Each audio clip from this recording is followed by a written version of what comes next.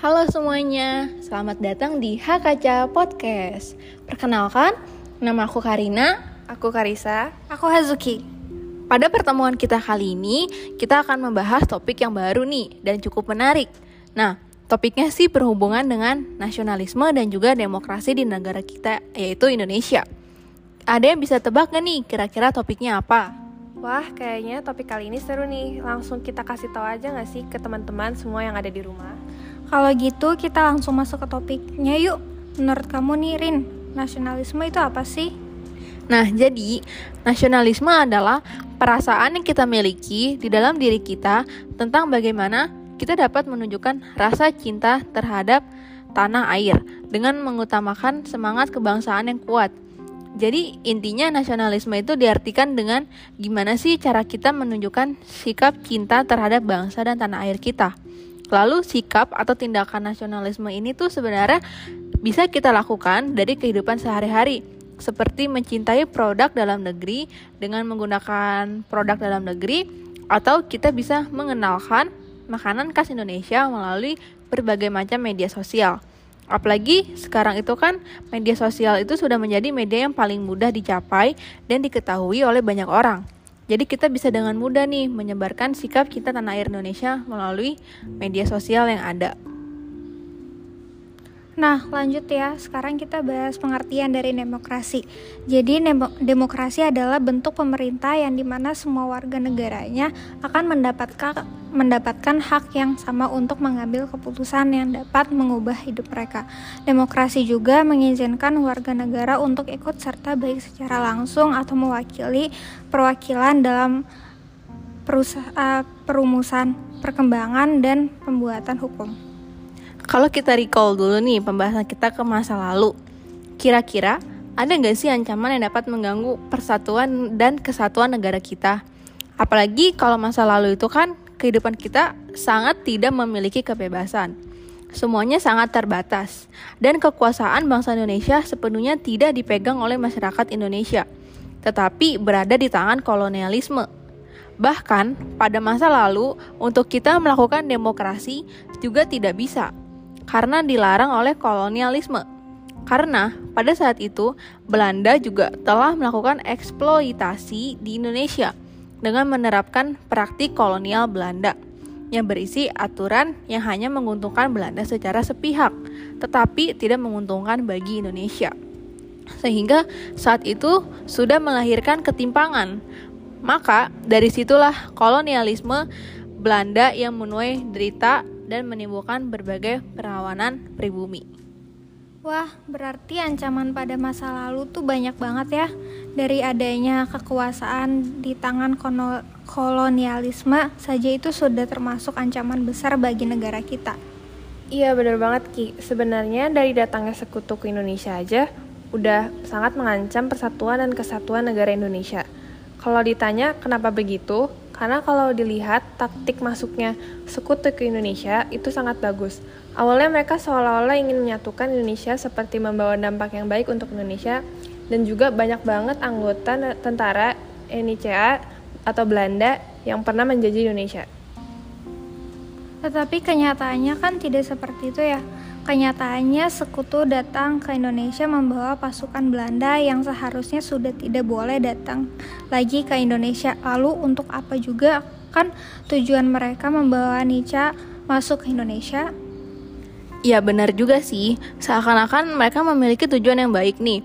Tetapi di lapangan mereka tidak melakukan hal tersebut, yang sebenarnya tujuan mereka seakan-akan baik untuk menjunjung persatuan dan kesatuan Indonesia, tetapi nyatanya tidak seperti itu kan. Bahkan setelah beberapa lama kedatangan NICA di Indonesia, malah muncul pertempuran di Indonesia seperti pertempuran Medan Area, pertempuran Ambarawa, dengan mengurus tahunan perang yang ternyata mereka mempersenjatai orang yang seharusnya tidak bisa dipersenjatai ulang. Lalu seperti pertempuran Surabaya, yang dimana pasukan sekutu menyebarkan pamflet yang meminta masyarakat Surabaya untuk menyerahkan senjata yang telah dirampas. Wah, berarti negara kita sudah berjuang sangat jauh ya dalam mendapatkan kemerdekaannya. Apalagi sekarang kita sudah menjadi negara yang demokrasi, padahal dulu tuh demokrasi aja susah banget dilakukannya. Berarti tindakan yang dilakukan Indonesia ketika adanya peperangan yang muncul selain menyelesaikannya melalui perang, mereka melakukan beberapa perundingan dan juga perjanjian ya. Iya, Cak, bener banget. Jadi, karena penyelesaiannya melalui perundingan maupun perjanjian, yang dimana adanya perkumpulan masyarakat Indonesia yang dapat mengutarakan pendapatnya seperti perundingan Linggarjati, perjanjian Renville, dan lainnya. Itu sudah termasuk praktik demokrasi yang ada di negara kita. Masyarakat Indonesia juga telah rela mengorbankan jiwanya saat pertempuran terjadi. Mereka telah berusaha untuk mempertahankan tanah air Indonesia. Salah satu sikap nasionalisme masyarakat Indonesia adalah ketika mereka melakukan perlawanan terhadap negara penjajah, seperti yang terjadi di pertempuran Medan Area. Ketika masyarakat Indonesia terus melakukan perjuangannya untuk membentuk komando resimen Laskar Rakyat Medan Area pada Agustus 1946.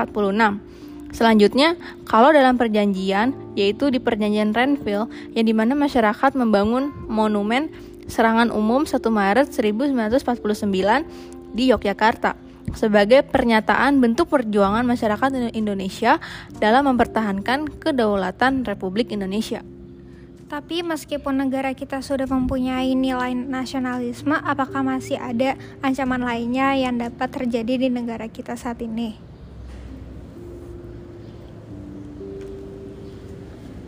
Sebenarnya ancaman itu bisa terjadi dimanapun kita berada. Bahkan saat ini juga negara kita sedang mengalaminya juga. Salah satunya adalah globalisasi. Jadi sebenarnya globalisasi itu kenapa sih sampai bisa mengancam negara kita? Jadi, globalisasi itu mengancam negara kita karena dengan adanya globalisasi di negara kita, banyak masyarakat Indonesia yang sudah mulai terpengaruh dari kebudayaan luar.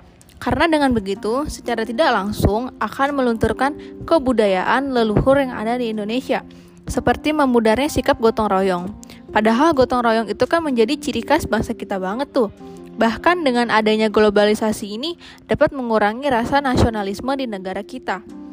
Sudah banyak yang terbukti bahwa nilai kebudayaan negara kita tuh menjadi hilang begitu saja, seperti etika sopan santun dan mengubah pola pikir masyarakat yang tidak baik. Ancaman ini sudah terjadi pada anak bangsa di negara kita. Jadi secara tidak langsung sudah mengancam ideologi negara kita, yaitu Pancasila, di mana masyarakat saat ini cenderung mengikuti arus ideologi luar, sedangkan ideologi asli bangsa Indonesia itu sendiri menjadi terlupakan. Hal itu terjadi karena ketahanan nasional akan menjadi lemah dan dapat dengan mudah ditembus oleh pihak luar. Dengan kata lain, bangsa Indonesia ini telah dijajah oleh generasi mudanya dengan semakin memudarnya rasa nasionalisme terhadap bangsa Indonesia. Bukan dijajah dalam arti fisik, melainkan dijajah secara mental dan ideologinya. Nah iya, apalagi sekarang tuh masyarakat Indonesia mempunyai tingkat kesadaran yang rendah. Bahkan kalau ada ancaman yang ternyata sedang merusak negara, persatuan dan kesatuan negara kita tuh terkadang kita masih belum sadar.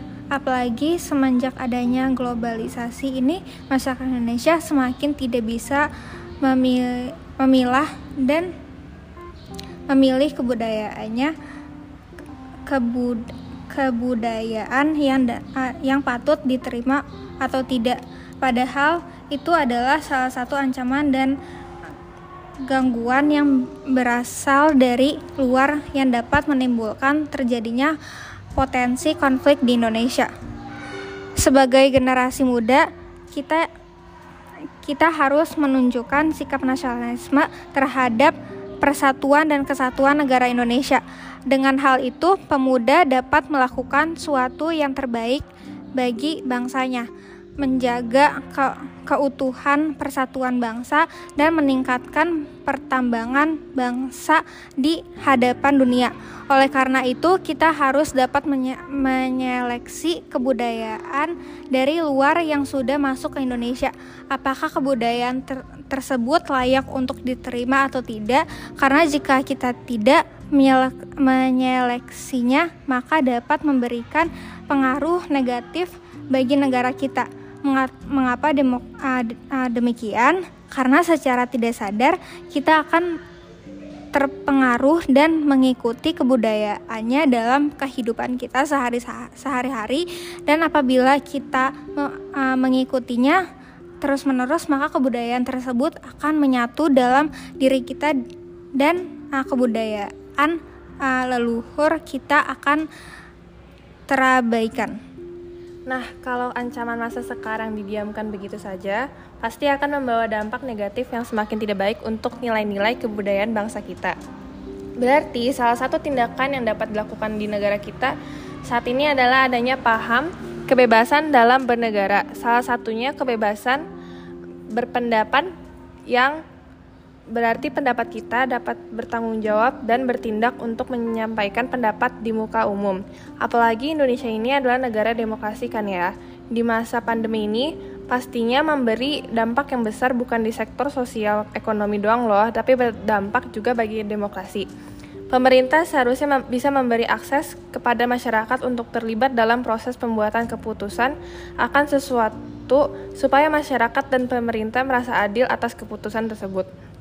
Bagi kita sebagai masyarakat yang berada di masa pandemi dan kita juga berada di era digital, kita bisa menerapkan sikap toleransi terhadap satu sama lain, karena toleransi itu tumbuh dengan adanya kesadaran atas keanekaragaman suku, agama, ras, dan bahasa. Makanya kita bisa mulai dari hal kecil yang ternyata membuat dampak positif ke semua orang. Contohnya, kita bisa menghargai budaya lain yang ditampilkan di media sosial dengan memberi komentar positif, tetapi jika kita merasa kurang nyaman, maka kita bisa menghindarinya dengan langsung skip aja, daripada kita memberi komentar yang memicu pertengkaran.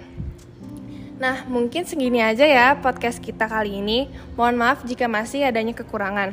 Kami bertiga mengucapkan terima kasih.